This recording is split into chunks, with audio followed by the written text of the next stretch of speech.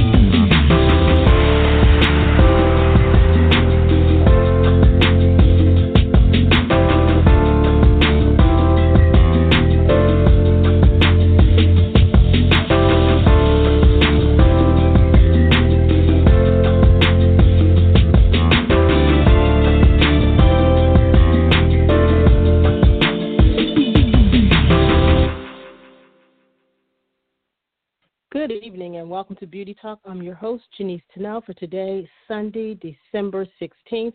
Thank you guys for tuning in. We're excited about tonight's episode. But first, let me just share that tonight's episode is our last episode for this year. Again, it's the last episode for this year.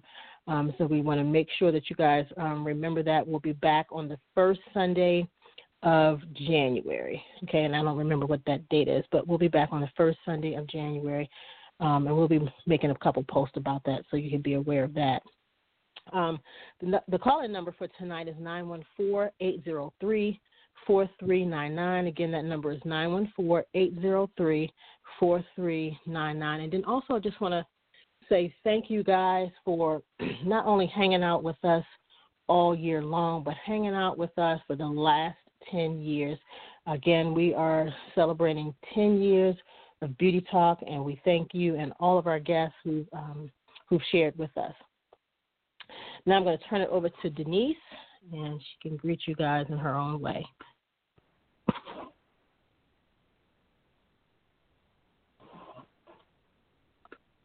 Okay. Can't hear her. Sorry about that. This time around, I had myself on mute. Good evening, everyone, and thank you guys once again for joining the show. Just wanted to take the time out to thank our listeners who listened in last week to the show, of course, from the U.S., and Australia, Canada, the United Kingdom, Spain, and joining us for the first time, seems like. We have a few listeners in Denmark, so we want to thank you guys all for joining us here on Beauty Talk. And we're excited tonight about our guests for tonight and the conversation that we're going to have. And once again, if you have a comment or question, please call in 914-803-4399. If you have a question, push the button to raise your hand, and we'll know you're out there and want to get on the line. If you just want to listen, then hang out and just listen. All right, sounds good. We'll be right back right after this.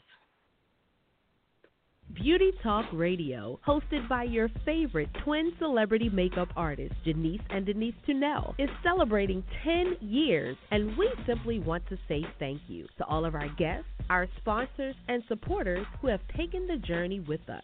Because of your support, we've been able to bring you conversation, beauty and skincare tips from the industry's finest, and so many more. Sam Fine, Australian makeup artist Ray Morris, James Vincent, V. Neal, Nigeria's own Lola Maja, Kevin James Bennett, Rocky Cosetti, Marietta Carter Narcisse, Tim Buchanan, Mickey Taylor, formerly of Essence Magazine, AJ Crimson, Michael DeVellis, Suzanne Patterson, Larry Sims, Denisa Myricks, Melissa Street, Michael Key of Makeup Artist Magazine, Camille Friend Rochard, Naja Riquette, Bernadette Thompson, and so many more. We're celebrating 10 years, and we're so excited about what's to come for Beauty Talk Radio. Millions listen live and via iTunes downloads from around the world. So we have to say thank you to our listeners in the U.S., of course, the UK, Australia, Ghana, Russia, South Africa, Uganda, Brazil, South Korea, Ireland,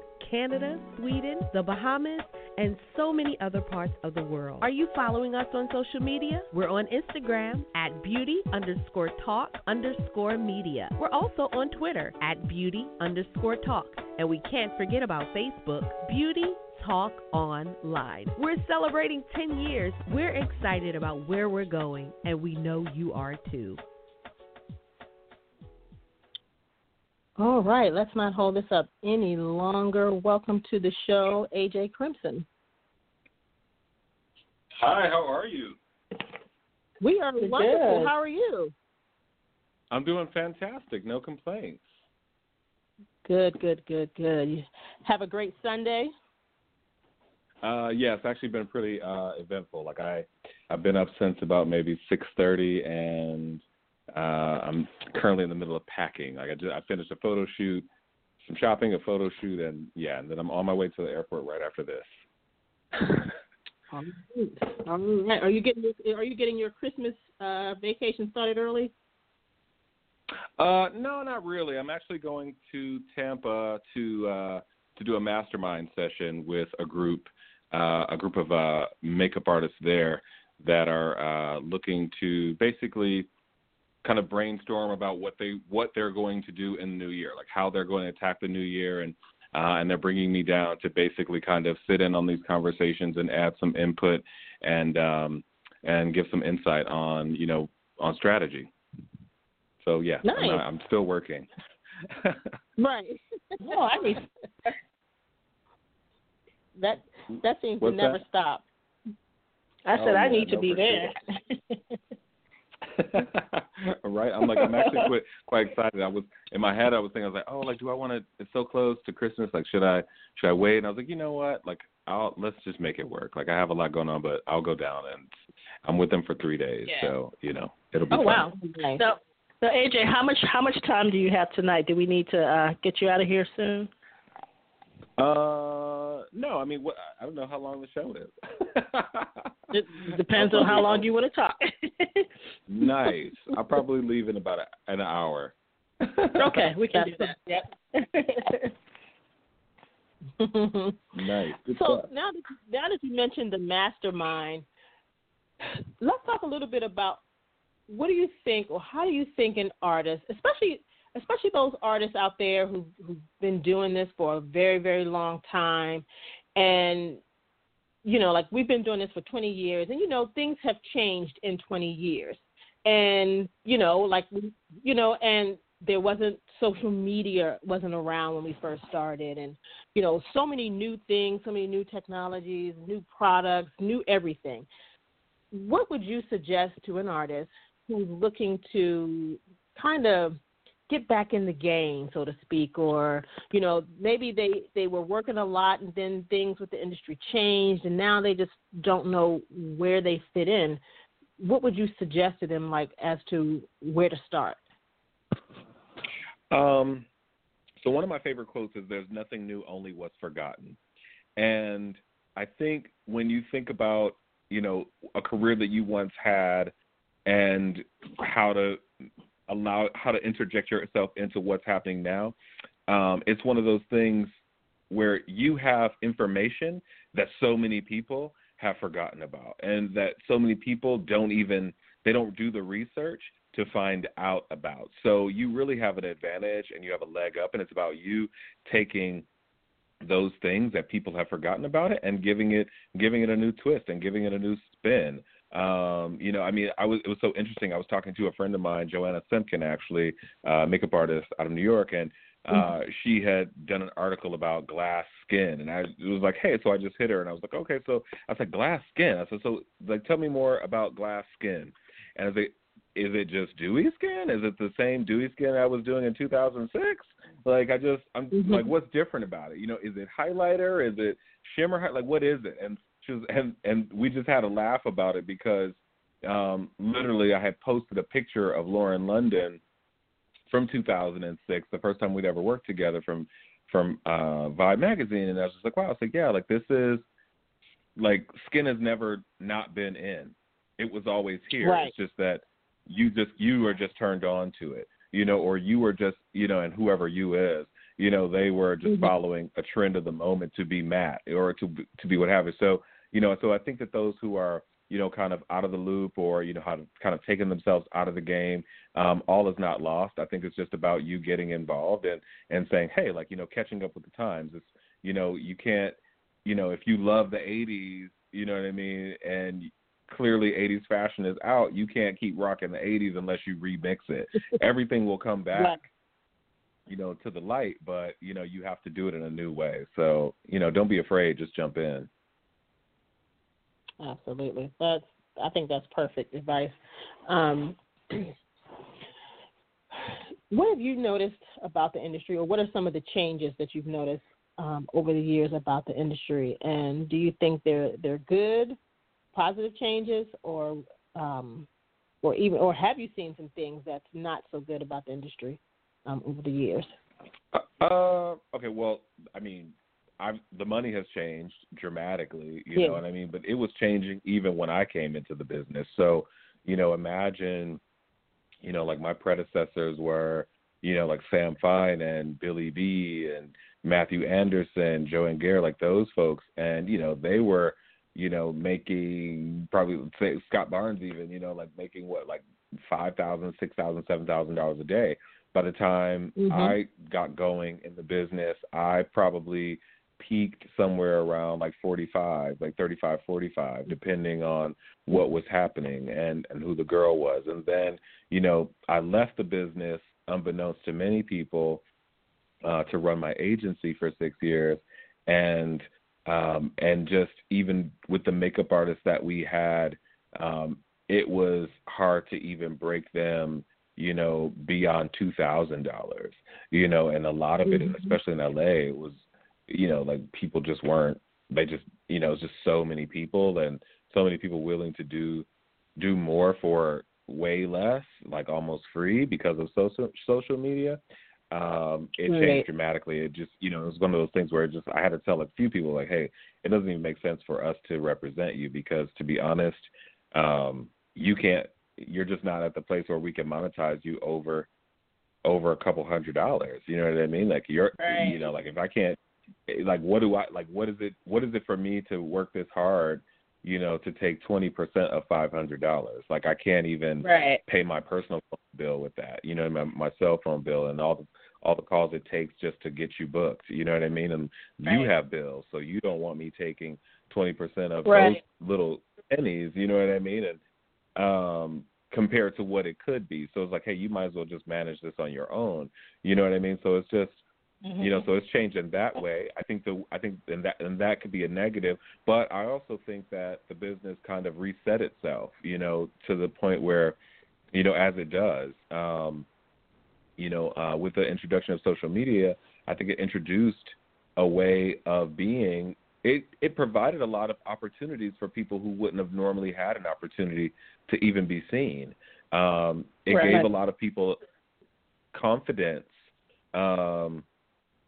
in their work that they wouldn't have had before, and allowed them to advance further than they would have before. Because I probably would think that I'm maybe of the last group of makeup artists that actually had simultaneously like an agent and had a book, and there was no social media, and you needed an agent and a book in order to book celebrity clients or book, high profile advertising even. Now, there's like Kill Pretty is booking CoverGirl based off of his Instagram portfolio. You know what I mean? Like it's just, and like what he's doing on social media. So Instagram has definitely become an acceptable means of showcasing your work. It's put you out there on a level where millions of people have the opportunity to see you, where before you were kind of like a group of an elite crowd. And you had to work your way up through the ranks. Like now it just kind of evens the playing field. So those of us, or those people who may have been bitter or angry about Instagram, because I embraced it, but like I know a lot of artists who definitely were like bitter and angry about social media artists, or artists that are using social media to their advantage. Those are the ones that are really losing out, because I mean, it's just like, you can't be stuck to radio when cable is the new thing, right? So.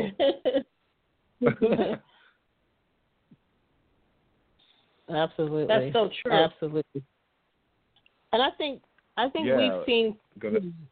I think we've seen a little bit of that also on the in the film and television arena, like when we first started out, the rates were great. The contracts were great. You could make, all kinds of money. And you still can, because basically the rates that you make, a lot of people don't even see that kind of money, and just in general from day to day, but you still can make good money. But you look at how the contracts or some of the things in the contracts are just disappearing over time. It's just disappearing. And the studios aren't given, the productions as much money to make the same quality of film that they were making, back in the day. So it's just like, I feel like you're seeing it all over the industry and in so many other ways as well. It's just for sure. And I think that and I was talking to I was at my photo shoot earlier today, a makeup artist who actually is like really great at photography as well. We were just having a sidebar conversation, and she was like, I think that people have just learned to make what they have, use what they have, and make it win and make it work. And that's how you're seeing, like, maybe back in 2007, 2008, when I forget the name of the movie, but it was made for like $15,000. It was like a thriller, and it was, it's a $15,000 movie that ended up bringing in like millions and millions of dollars, and it's just like, okay, like, well, why did we just spend $4 million on this other thriller that just made $4 million back, when this one that cost $15,000 to make has caused so much of a stir, like it's gotten everybody riled up, and it's making money over money. So, I think it just kind of reevaluated things. I don't necessarily know that.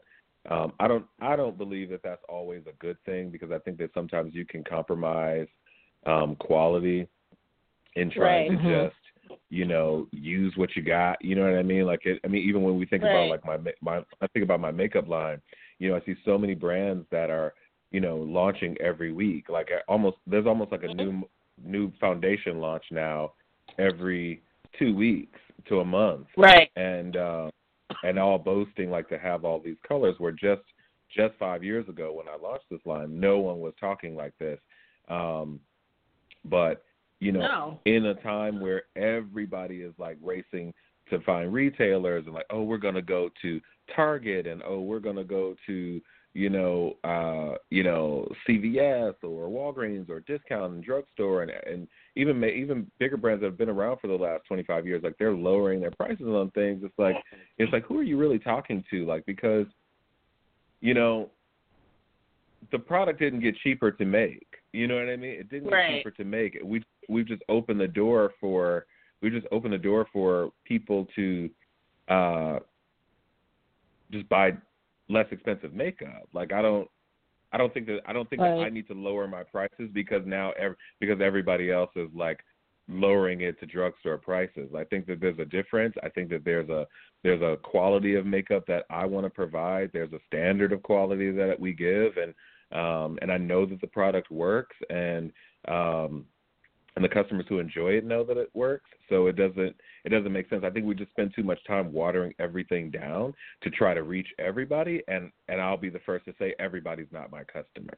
You know what I mean? Like I'm not speaking to everybody. I'm not speaking to everybody in my makeup artistry. I'm not speaking to everybody with my makeup brand. I'm speaking to a lot of people in those areas, but I can't speak to everybody. It's just not enough of me to give to everybody. So, we just have to,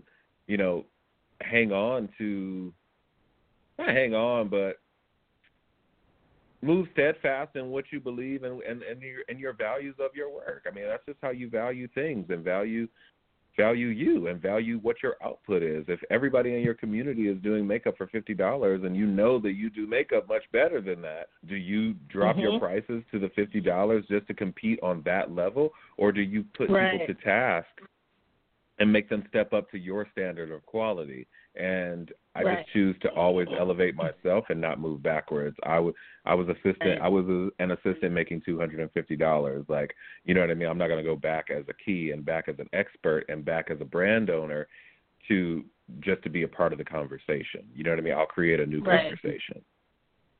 That's right. Yeah. It's a lot of that going on. There's a lot of that going on today. As a matter of fact, I was just listening to another artist at work the other day, talking on the phone, and she was upset because whoever she was talking to had called her and said, this client wants you to do her makeup for $75, and I believe this artist charges $85 or $95, something like that. And she was going back and forth saying, these people are dropping their prices, and she was naming other artists who always do it for lower, and she doesn't want to be like them. But before she hung the phone up, she's like, well, go ahead on and tell her I'll do it for $75. So I'm just hearing, like you're saying, don't lower your standards just so that you could be a part of the conversation, and a lot of artists are doing that just to get the money, just to get the job, instead of sometimes you setting just, the price. Okay, with it. I think that you have to know where your money is at. You know what I mean? Only you know where your pockets are. Only you know what your bank account looks like. And right. And that is going to that's a tough decision if it comes to, hey, like, you know what, I need that $75 to pay my Verizon bill. I need that $75 to, get my kids like lunch for the next week. Like if that's what we're talking about, and it's like, hey, like I need that $75 just to stay in business, then then maybe you bite the bullet, or you push harder to get the $85 that you deserve. I mean, it's $10. Like are we really? If I charge you $85 and you're haggling with me for $10, you're probably not the kind of customer that I want in the first place. That's the first thing. Like certain conversations I don't ever want to have. You know what I mean? And certain conversations we just shouldn't have. Like, okay, well, $10 my way, $10 your way. Like, just give me the $10. You know what I mean? Like, just give me the $10 or call the girl that you normally use for $75. You know what I mean? And I think we also have to also be willing to take the chance and say, hey, I'll pass, because even if it is just $10, because it's just $10 today, and that $10 turns into $100 next time, or another $20 off of that rate. You know what I mean? It turns into $20 the next time, and then you're down to $55, and then that's just the cost of you putting gas in your car for a few days. Like, you know what I mean? Like what? Like you might as well just go work at the mall. You can make more as a makeup artist working at the mall than doing your freelance work. And I just we have to balance those things out. So absolutely. But you can't be afraid to say no either. You know what I mean? Like, don't be afraid to just say, hey, like, this is not for me. It's just not for me. And if you're going to do it for a lower rate, because I obviously, like, I have clients that I've been working with for the last, since 2004, so, and the way the business has gone for everybody, rates have been up, rates have been low, people have money, people don't have money, people have productions paying for it, people are paying out of their pocket, like, all of those things. And whatever the variables are and whatever the relationships are, like, obviously, like, we go with those ebbs and flows. And and so I'm not saying that every time I go out, I get my full rate. I'm not saying that every time I go out, I even charge. Like, some of my clients actually was just like, hey, like, you know what? Here, this one is on me. Like, just because we've been doing it so long and we've made money together before, and I would almost rather you just not give me anything than to offer me something I would never want to accept. So it's just like, okay, cool. But we make that choice. You get to make that decision, and you also get to barter and trade. It's like, which I've done that with clients as well before. It's like, hey, like, we don't really have a budget for this right now, but we're putting everything we have into just putting this together. And I think as an entrepreneur, like running my own business, I understand what that looks like. It's like, hey, like, you know what? I don't have like $30,000. I don't have $10,000 to put into just this visual piece that I'm trying to do. But how can we make this work? How can you coming more on board working with me?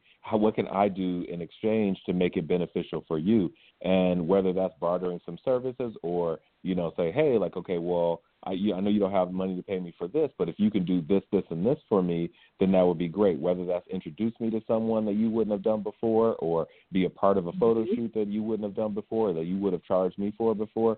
Like, how can we make it work for everybody? Because everybody's looking for a deal and everybody's looking for a win. And, and you never know. Ultimately, at the end of the day, like, it's about relationships, and it's about making concessions, that are wins for everybody. So, if you're going to take a lower rate, then there has to be some type of an offset to that, some other value point that you can gain to make you walk away and feel happy about what just happened. You know what I mean? The client that just got the makeup, that's going to love the work and that got the discount, they can't be the only ones excited about the moment. I want to also be excited that I did it, and I don't want to walk away and feel like, oh, like I just got juiced. You know what I mean? Just because I needed $75. Right. Absolutely. In your opinion, what makes a great makeup artist? I think that what makes a great makeup artist is someone that is not. I think you're on top of trend, but you're also looking to create trend. I think that you are skilled in a lot of different things. I don't think you need to. I think you're skilled in what you do. Like, I think that is one thing that I always, kind of love to see, like, in the business. And one of the things I do kind of pat myself on the back for is, like, I don't do. There's quite a few makeup artists that are in my sphere that do specific things, and I don't do any of those things. And it's like, hey, like, you know what? I love that I stick to my lane. I love that I understand what kind of artist I am and what kind of artistry I provide, because it's afforded me the opportunity to really just be known for something, as opposed to trying to be known for everything. And I think that as a makeup artist, you kind of need to be known for. You have to know what you're known for. You have to know what your specialty is. You have to know what it gets you excited about the process of doing makeup. I think that bringing quality products to the table is imperative. I think it's cool to, like, work with discount products, but I also think that there's something to having higher end products as a part of your kit as well. Whether you decide, it's up to you to know whether X works better than the other for you, but to be well-rounded, or to be like, oh, like, I only use drugstore because that's all I feel like I can afford, you're doing yourself a disservice, and you're also doing your client one. And you're also leaving yourself at a lower standard, because the girl who has an unlimited budget, who likes, some of everything, but, she prefers to have brand X, Y, and Z that you have to kind of spend over $100 to get to, you know what I mean? Like, you'll never reach that girl because you're trying to do it a cheap way. I think that what other things that make a great artist is just studying and research. Do you really know artistry? Do you really know the people who've done it before you? Do you know where they got it from? Because everything, like, going back to nothing is new, only what's forgotten. Like, we can go back and look at several amazing makeup artists that have been killing the game for many, many, many years, but we can always go back to a reference of where they were inspired as well. And right now, in the business, even in the movies, right? So, even in movies, like, when you're doing a movie, like, you're going back, you're researching. It's the research, it's the reference, it's going back. I mean, when you look at all the award-winning movies, they're usually always like period pieces, because you've got to go back and you've got to recreate a time that we've long forgot and make it authentic and make it feel like, whoa, like, oh my God, like, you just teleported me back to a place. Think about, Christian Dior, like, back in the early 2000s, and they were using, like, Pat McGrath was doing a lot of that work and a lot of that makeup, and, and it was just, like, huge appliques, and it was, over-exaggerated lips, big over-exaggerated eyebrows, things like that. And it was all very innovative in a new way because she was incorporating new materials like latex eyebrows or glitter all over the eye, huge chunky glitter, or just all these crazy elaborate things. But then when you do your research and you go back, well, where did that kind of derive from? Well, some of it kind of references Way Bandy from the 70s. So you're getting a little Way Bandy from the 70s, mixed into, the things that she loves from her time in London during that punk era, and now you get this rebirth of what it is, or like a reimagination of those things brought to life for 2006, 2007.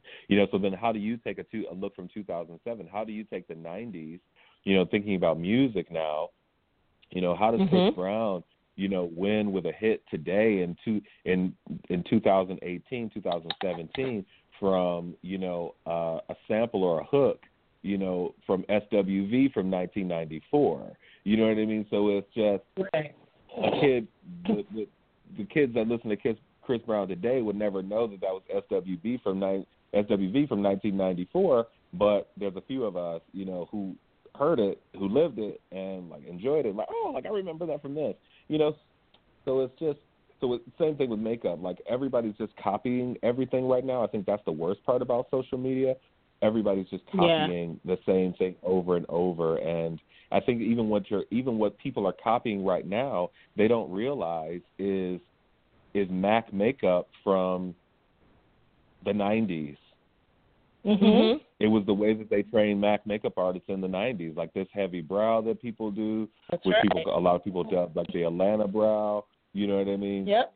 It's like this full sculpted brow with the concealer on top and concealer under the bottom. That was what MAC was doing in the 90s. So kudos to MAC, for really, all of those artists that were working at MAC and for years as careers who finally left, the company or, because of the changes, and then they turned to YouTube, and then those became the new YouTube stars. So you have like 10 years of YouTube, and now it's a new look. And but again, MAC's not getting necessarily credit for it, but there's new players in the game that are. So I don't know.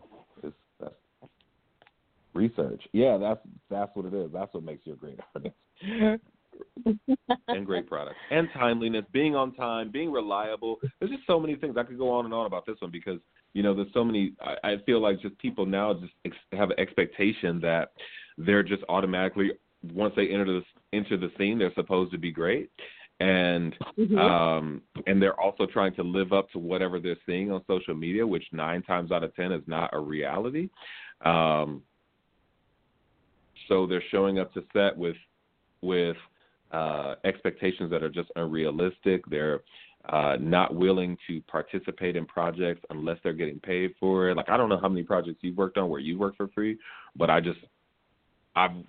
spent years and still do things where it's just for the love of the project and for the love of the work. Right. And it's just getting me to the next level of trying something new. And I just think that that's lost. Everybody's just so consumed with being famous right now and getting up their likes, and you don't even know how to monetize the likes that you do get. So I don't know. Yeah, it's crazy. It's tough. I think there needs to be a re-education. There's an etiquette that has been lost, and I think on your journey of becoming a great makeup artist, it is learning those etiquettes of business, learning those etiquettes of being an assistant, learning those etiquettes of being the key, learning the etiquettes of just being an entrepreneur and being a person in business. Try to be the business that you want to patronize.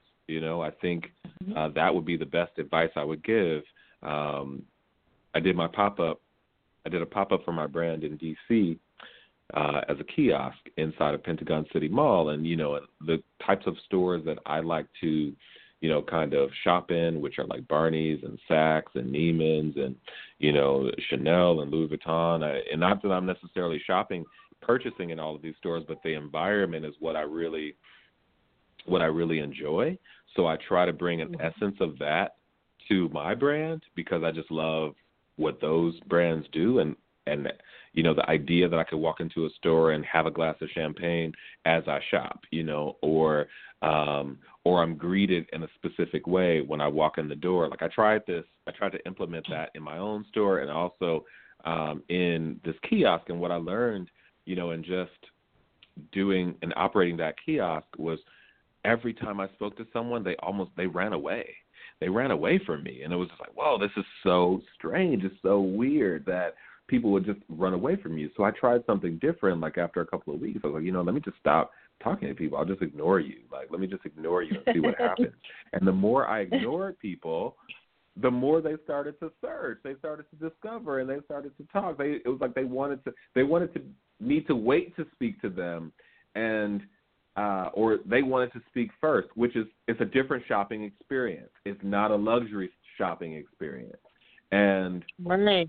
That's when I learned that everybody's not accustomed to shopping luxury, you know, so, right. You know, you have to, so as a business person, you also have to do your due diligence and do your research and try different things in different ways so that you learn how to speak to your consumer, whoever that may be, whether that is, if your plan is to do celebrity makeup, then you have to learn how to speak to the types of celebrities that you want to, because there's a difference between celebrities as well, you know what I mean, and what they look for and their personalities and what they gel with versus another one. So you have to find your lane, and if you're working in product manufacturing and retailing, then you have to. That was a very quick lesson I had to learn because I was right in the middle of the mall. And I'm in the middle of a tourist mall, and not all tourists are shopping at the types of stores that I shop in. So, you know, right. So we have to learn how to read, how to talk to them too. So it just goes across the board. Exactly. Right. But speaking of being an entrepreneur, AG. Oh, I'm sorry. Speaking of being an entrepreneur, why did you start your product line? For me, it was always just a natural extension of what I set out to do. You know, like obviously I started makeup. The way I started makeup was more or less just out of seeing a need. Like I didn't like what a makeup artist that was hired on a job I was working on was doing. And I was like, hey, like I gave you so many references of what I liked and what I was looking to achieve, and this doesn't look anything like those references. And, you know, and for me, I'm pretty literal with my references. So if I give you a reference of a red lip, I don't want kind of a red lip or like a burgundy lip. I just want a red lip. If I give you a reference of winged eyeliner, then I really want you to make winged eyeliner. I don't really know that I know that I don't want like a smoky eye that kind of looks like winged eyeliner. I want one or the other. So that was kind of the way that I got into makeup. It was like, hey, if I had your stuff, I would just do this myself. And I just thought about that, and I went home and digested that, and it was like, okay, cool. Like that. So how do we manifest that, and how do we bring that to life? I think the same thing happens with makeup. Like with creating products. Like I knew from just my spending habits, I had been buying a ton of lip glosses for all of my clients at the time, like Keisha Cole and Faith Evans and Brandy and, you know, A-Marie and LaToya. Every time I saw them, I would just like buy like new lip gloss. I was like, oh my God, like I'm buying so much lip gloss. I should either buy some stock in Lancome Juicy Tubes or I need to make my own because those are the ones I was just always buying. And that prompted me to start on my journey to figure out how to manufacture lip gloss. When it came to AJ Crimson Beauty, it was after I had a year after I had closed Kissable Couture, which is my luxury lip gloss line, and I was like, what have I always been known for? What was the thing that kept bringing women back to me versus someone else? And it was the fact that I was able to create skin that looked like skin. I could give her full coverage, but it always just looked like her skin. She never not saw herself. I remember A-Marie saying to me one time, like, AJ, like, I know that you work with this girl and this girl and this girl, and I was working with them all simultaneously, She said, I never felt like I've seen my look in any one of those girls. I always felt like everything you did for me was unique to me, and everything you've done for them has been unique to them. And that was the story that I wanted to tell with AJ Crimson Beauty, was that there's a way for you to be a part of the makeup experience without transforming yourself completely to look like someone else. We don't have to go through the motions of doing 20 steps to try to look like Kim Kardashian. We can use her techniques, but I still want you to look like you. I want you to look like a better version of you. I also created the line to create a legacy in the sense of, I want my brand, the AJ Crimson brand, is the brand that as a mother, you turn it on to your daughter as a as a millennial using it. When you have a daughter, I want you to give this to her and it'd be a generational thing. It'd be a passing of the rights. Like, hey, if you're going to wear makeup, then you need to wear the best makeup. You need to wear the makeup that's going to allow you to shine in a bigger and brighter way, because you're a beautiful person as you are, and we just want to be polished. And we can be bad and bougie. We can be boss girls. We can be a bad bee. We can be whatever it is that you want to be. You know what I mean? But we can do it in the best way and look our best and not have to transform. And that's what the brand gives. I think me and my team, like, we don't set out to follow the trends that are happening right now, because those things quickly fade. But what we do is we discover the things that we're passionate about, and the conversations that we want to have, and then we turn those conversations that we want to have into the trends. So where in 2006 dewy skin was a thing that I was doing then, it's still the thing I'm doing now, and we're passing through this whole matte phase, which when I was learning makeup, everybody wanted to be matte, and I detested it. I was like, oh my God, if you give me one more studio fix. Right. Like if you know what I mean? Like everybody, like I had a whole kit of studio fix. Like you couldn't tell me anything. Like I was studio fixing girls down.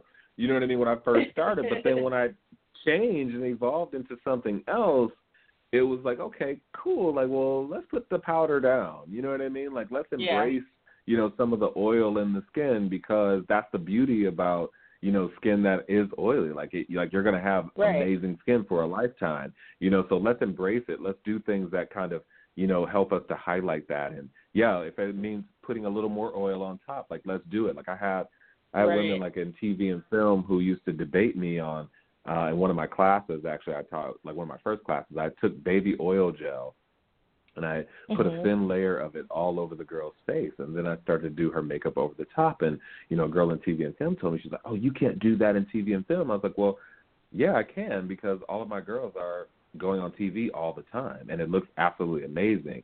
You know what I mean? Like, you have to figure out how to make it work for you. Like, if you want to be matte and dry all day long, then go for it. But, when I see Charlize Theron on, in the movie, she's taking the things that she's learned from her fashion experience, where it's dewy, it's fresh, it is, it feels modern and it feels forward. She's bringing her team from her fashion side onto her movie set. And where a traditional movie makeup artist who had not had a fashion experience would say, oh, well, it lacks dimension, it lacks this. No, it actually doesn't. It gives a different feel and a different look. And we can't all subscribe to the Joe Blasco way of doing makeup. That's right. You know what I mean? Like, because we're not shooting movies in the same way anymore. We're not. And in the same, in the same time period. And yeah. Yes. So things change and people change. And absolutely.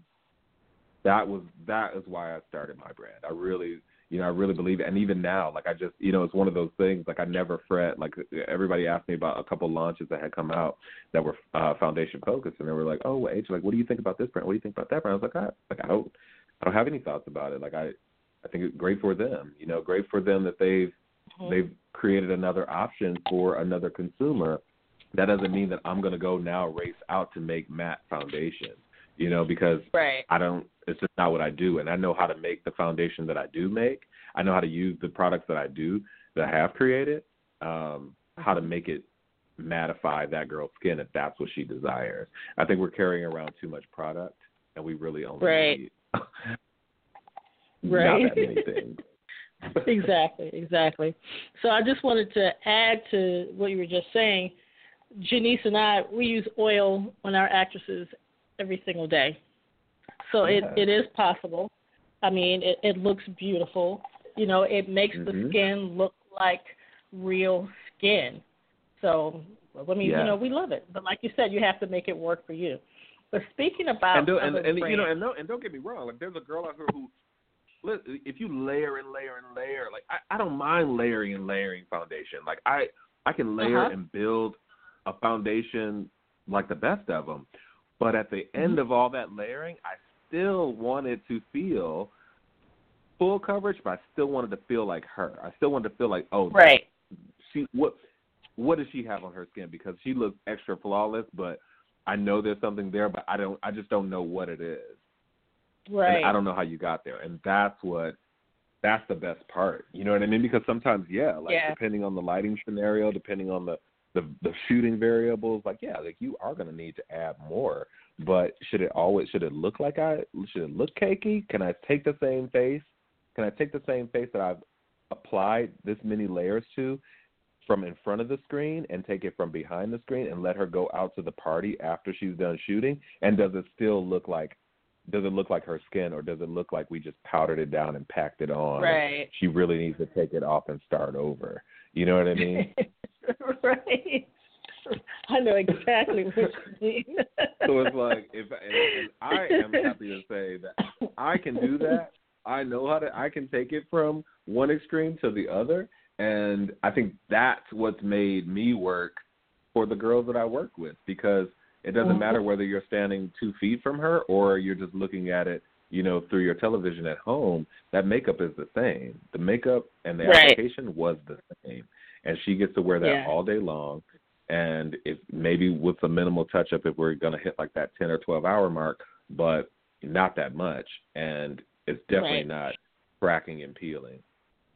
Right.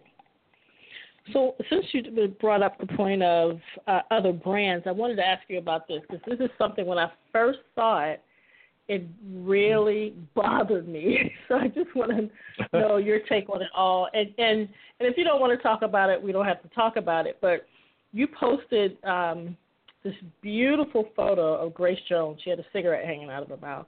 And in your post, you said everyone claimed to have had the deepest shade of foundation. You believed them until you discovered AJ Crimson Beauty in shade number 8. I love it. Research. It took me back. I love the post. Yes, I love the post.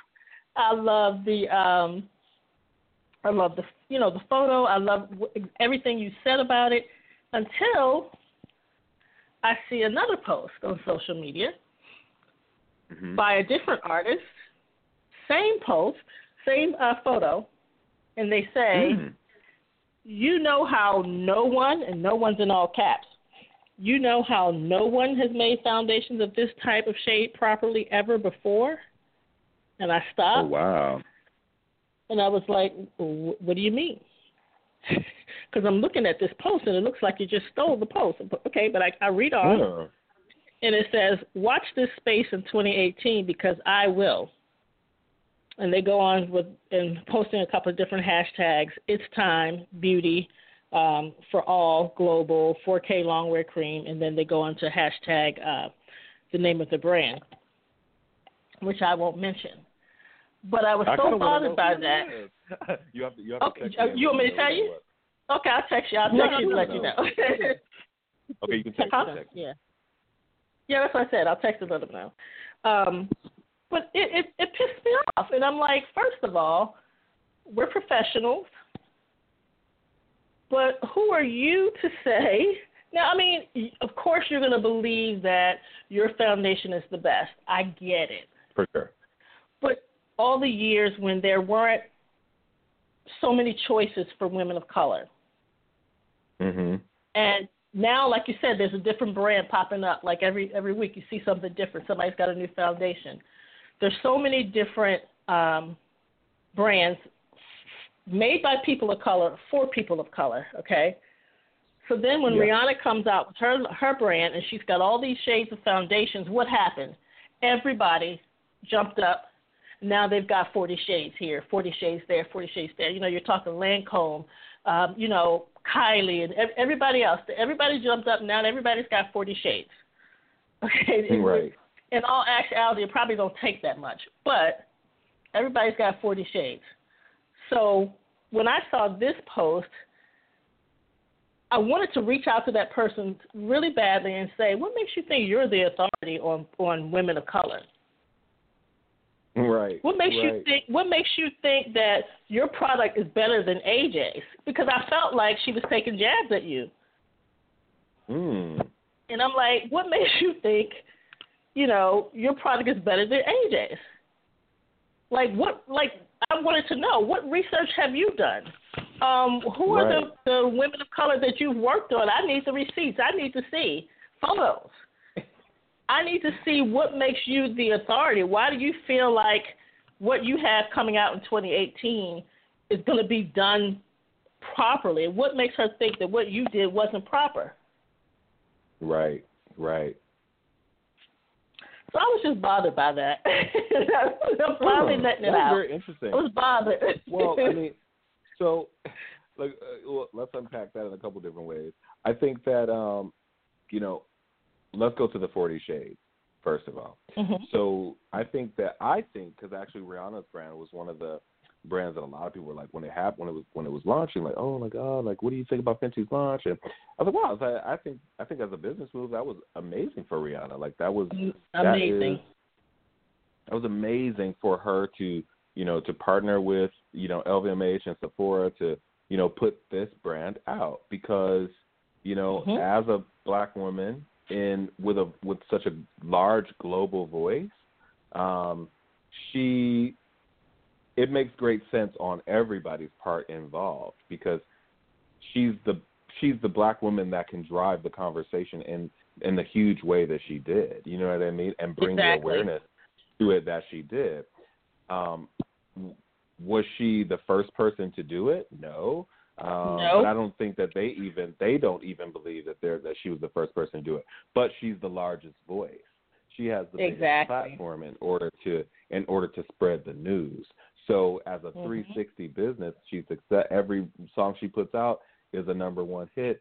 Every time she does a fashion project, it becomes, you know, something really great. If you've done your research on Rihanna, you've watched her do her brand partnerships over the years, from her first ones with JCPenney's on through, you know, her collaborations with Dior, like being the first Black woman to like kind of be, you know, in that Dior Secret Garden campaign, you know, and then it was only natural for her to take the next step and do a deal like this and do a line of products in a time when makeup is just so prevalent and strong. And then also, you know, why wouldn't she do it when you have the Kardashians, you know, who are capitalizing and doing it as well? Like, I think Black women needed Rihanna. You know what I mean? Like, they definitely needed. Absolutely. They needed her because she's in their peer group. You know what I mean? Like, in terms of you know, popularity. So it needed that. It needed her in that space. Right. So I thought it was genius. I think that So for me, it was just like, okay, I didn't have a thought about it. But I think what a lot of people were thinking was like, well, AJ, like, you make makeup for women of color. Like, yeah, like I do. And so does Fashion Fair, like, who was doing it since before I was born. You know what I mean? So what happens to that? Like, you know, and that was a Black-owned company, you know, it was family-owned, which I think is still family-owned. It was a family-owned, Black-owned business since its inception. So how does that fare with anything? Like, you know, it doesn't change what I'm doing. It doesn't change what I'm doing because it's a different group, a different time, a different audience. Rihanna's audience is not necessarily my audience. Our price points are not necessarily the same price points. You know, our brand experience is totally different. You know, and Fashion Fair, like, it's a different experience. Like, we're all offering each other different things, but what we are doing is, as a collective group, is, which makes us all stronger at the end of the day, is that we're offering Black women more options that she never had before. And Absolutely. I think that is the mind frame that I look at it. Yes, I think in 2013 when I launched AJ Crimson with just 8 shades and I launched with my number 8, I helped to pioneer and usher in a conversation that nobody thought was a real opportunity because nobody was talking to Black women in the same way. Yes, we had CoverGirl Queen, which that collection, which was CoverGirl's, way of filling that void and filling that gap for all of its consumers. But that's also still a drugstore brand. There was no pro-driven brand, and there was no pro-luxury-driven brand that spoke to Black women first and spoke to the to the needs of women of color, because women of color is not just Black women. It's a variety of women. It's most women. That's right. And AJ Crimson Beauty did that. And I think that what other brands, which I don't need to name the brands, because if you've been watching, like, you've seen the similarities in the products that they've released since AJ Crimson Beauty has come out. So if you really look at it, you're like, I remember, like, wow, that's so crazy. This square pan looks like that square pan. This color, the product might be a little bit drier than AJ's, but wow, this is kind of like the same thing. You know what I mean? But they also have larger platforms in order to get the word out more. So it looks and it seems as if maybe they were onto something first. But I don't really look at it. Doesn't matter. My place in the world is not dictated by when somebody else released something. You know what I mean? Right. Like, it's just, absolutely. I just continue to do what it is that I'm doing, and and whoever comes along, hopefully they take whatever I've done and they expand the conversation further. But I think that, again, going back to the bigger point of everything is, it doesn't matter who started the conversation. The fact that the conversation is now being had in such a large way, which we have to attribute to social media and all of the brands who didn't come out with something for Black women, that didn't come out with something for women of color. What social media did, it gave Black women and women of color as a collective whole a large voice where they could go to those brands that they too wanted to participate in. Like, hey, like, you know what? I like that you make this amazing eyeshadow in all of these colors, but when I want to buy the lipstick, I want to buy the eyeshadow, and I want to buy the highlighter, but when it comes to the foundation, it's 50 shades or 40 shades that I don't fit in at all. And how do you complete your a complete brand experience for me as a customer in such an important category? And it made a lot of people sit up. So Fenty launched 40 shades in that, and it seemed revolutionary because the people who had already had 40 shades, they weren't focused on 40 shades that were specifically including women of color. Marc Jacobs had 50 shades of beige.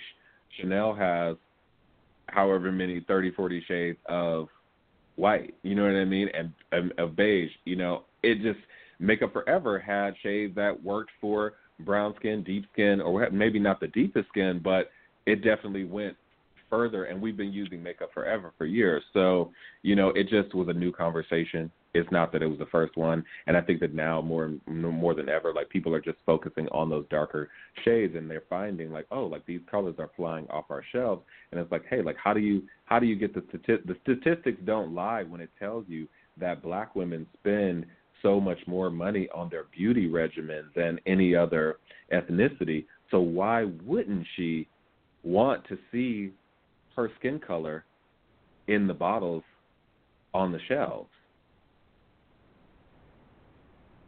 That's right. Right. So, it's all.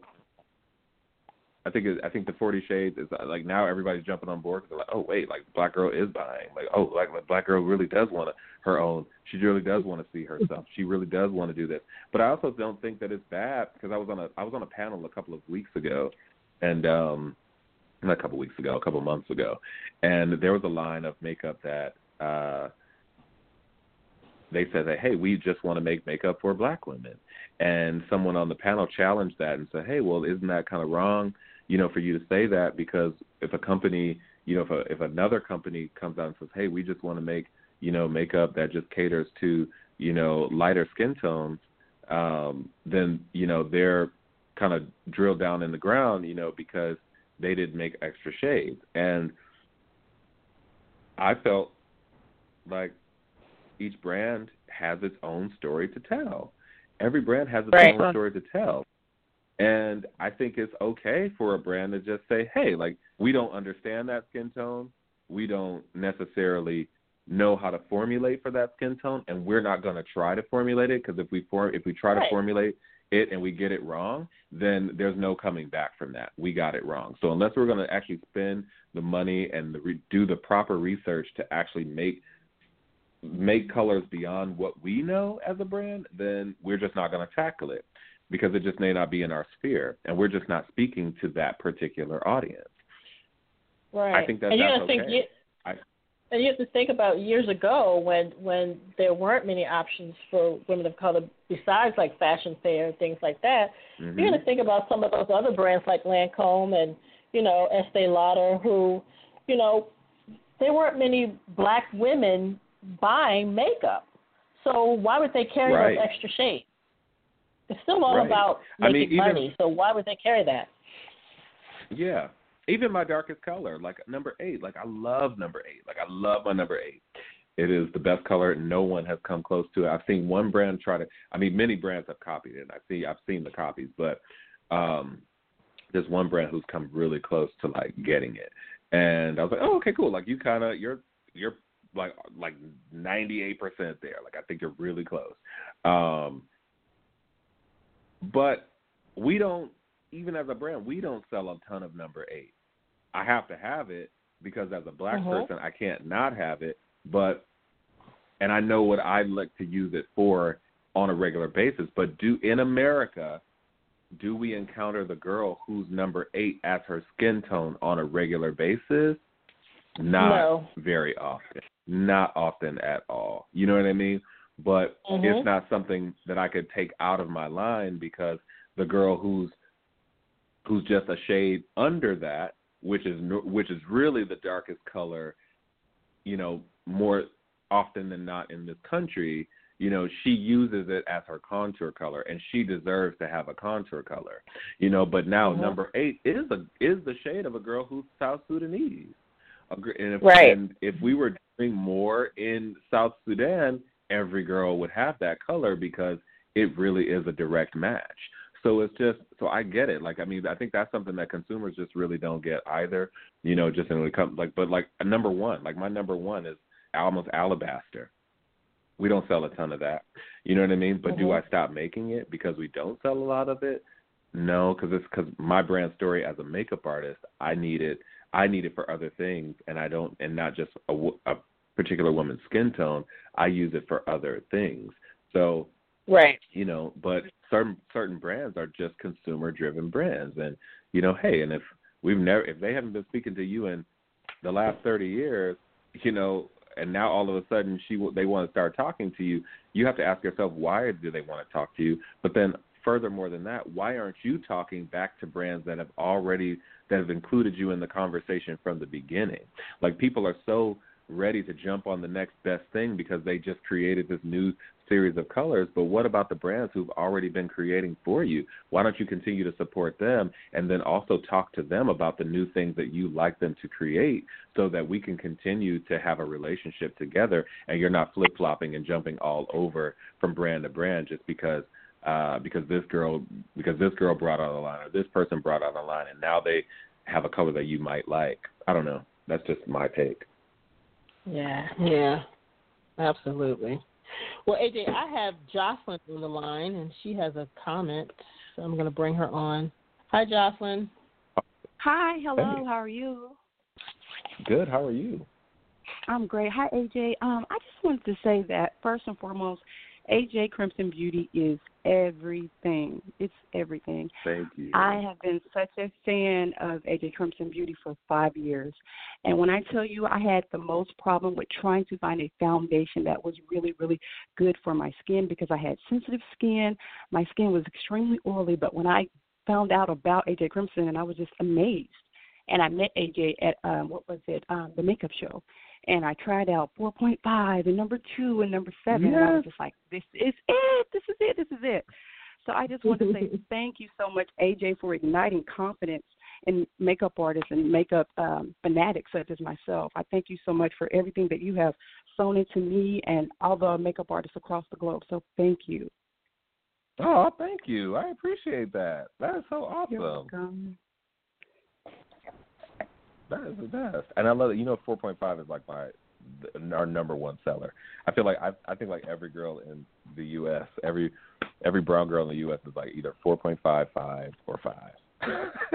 4.5, and 5. Like it's that combination, and she uses number 7 as her content for sure.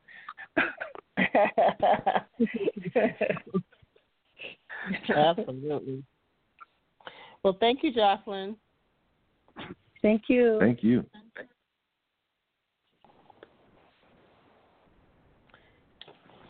Wonderful. We there? So tell us a little bit. Yeah, we're still here. Okay. I know we've reached our hour, but tell us a little bit about some of the things that you're going to be doing with AJ Crimson Beauty in the new year. So the cool thing is, we I have skincare coming, which I'm super excited about that. If anybody ever has watched a live or, see me just at a class, they always ask, like, oh, AJ, like, what do you use on your skin? Like, what do you do? And I was like, what do you clean your skin with? And I'm always so bad. I was like, yeah, I don't want to tell you because you're going to judge me. Like, I use Irish Spring on my face because it's in the shower. Oh, my God. I know, but I was like, I love it, but I just I know, see, you're judging me already. But at the same time, I always use really great skincare. Like I just, and maybe that's just, it balances it out, it just, so my skincare, so I'm super excited to bring my moisturizer out because, it definitely has been a part of my daily regimen for a long time. So to kind of have it and, test it and like be using it and, and amongst the things that I have found to be my favorites before it, I'm excited to be able to bring that out. So that'll happen, I want to say around March or so, February, March. Oh, nice. And then, so I'm excited about it. It's going to be good. And the beauty oil is really nice too. And so we have three pieces to our skincare which are coming out. So that'll be really great. Then also too, I'm doing away with my compact foundation. I don't know if anybody saw it on our page. There's they have a discount code. Like you get 60% off anything in the compact. And it's basically because it's bye-bye. Because we're saying bye-bye to the compact.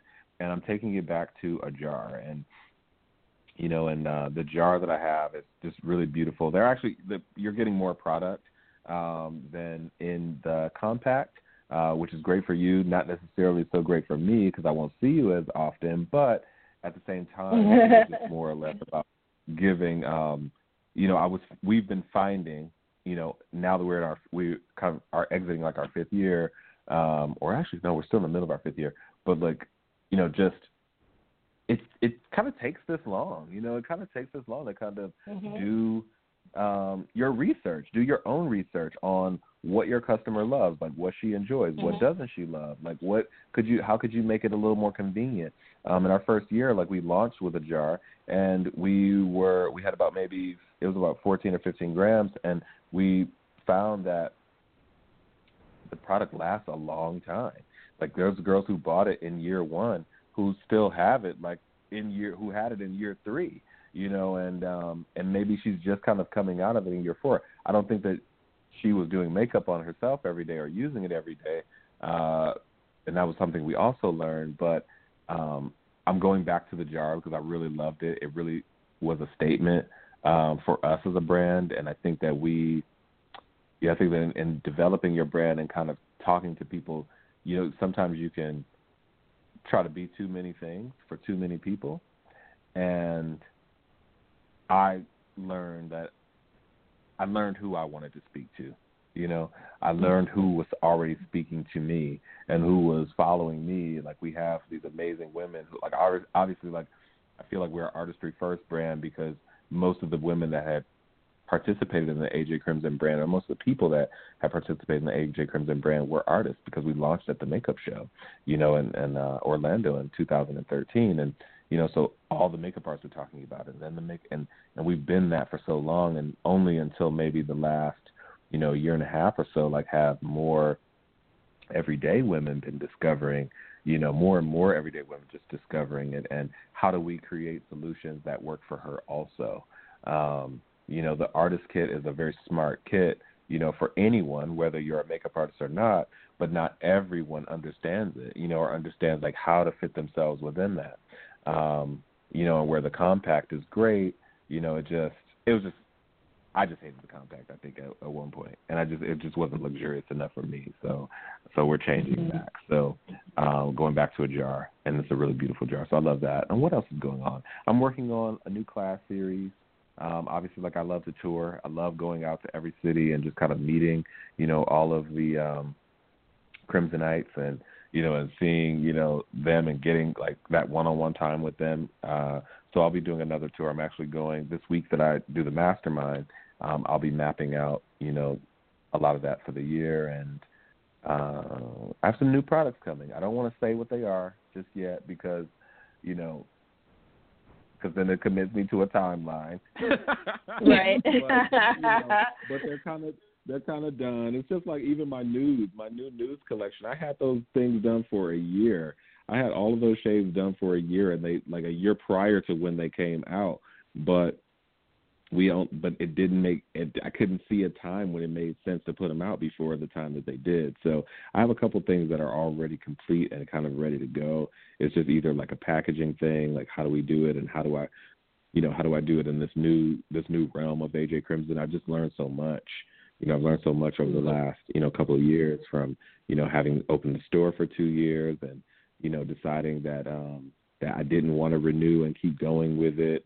And if I do it, I'm going to do it in a different place, or just really do it in a different way. Like, this is the era of pop-ups, you know, and I love popping up places. I love going from city to city. You know, it's traveling. Like, I think me being in one stationary place, or just even having, like, my business, like, in this one stationary place, is kind of, you know, grounding me in too soon, too early, you know, for my taste. So I don't know, a lot of cool developments that are going on. I'm going to start promoting, like, a hands-on workshop that I'm looking to figure out, like, how many cities I'm going to actually do it in. So yeah, a lot of education, some new products on the way, and a new website is coming. So that's going to be great. Nice. You sound like you're going to be busy, but we're excited about it. So good luck to you in 2019. Thank you. Last I'm super question. excited about it. Like I said. Go ahead. Last question, because we know you gotta get going. But what's your definition of beauty?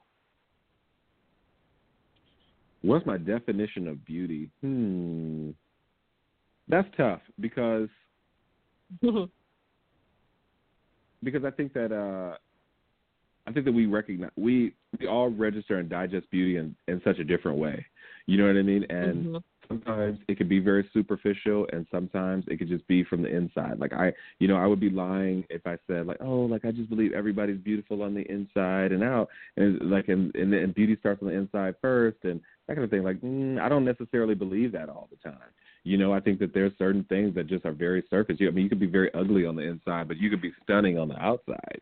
And that could be a very beautiful thing. Now the ugly you on the inside could turn people off and make you kind of an ugly person overall. But if we look at beauty in different ways, and we're just honest about it, like, there's certain things that we're gonna look at it and naturally do a double take because it strikes us in such a certain way, and whether that's people or things, so it's hard to. I guess it's hard for me to define like what beauty means or what the definition of beauty is. I think because I think it's different for everybody. Each experience I have is different for me even. You know, and I wouldn't want to be. I'm not gonna be fake and be like, oh, like everybody's beautiful, like because everybody's not beautiful. Like everybody's not beautiful in aesthetic ways.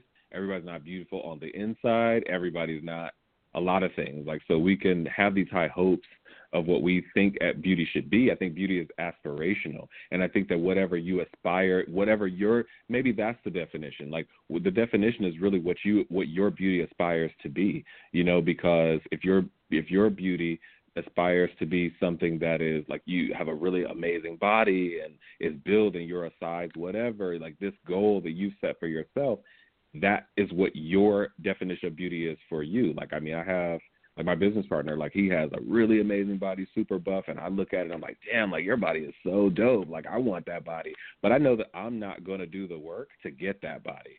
But does that make my body or make me feel like I'm less attractive? And it doesn't, because I look at myself and I think I'm cute and I'm fine every day. You know what I mean? And I'm fine for me. You know what I mean? So it's like maybe if I had a little bit of that, then I'd be a little even more on top. But I've never not felt like I was great. You know what I'm saying? Because I'm great in so many other ways that don't define me in that. So so my definition of beauty is I guess it just it's personal, and I think it just I put it back in the hands of the person who's judging the beauty because you have to gravitate to the things that are beautiful to you, and that definition can be anything.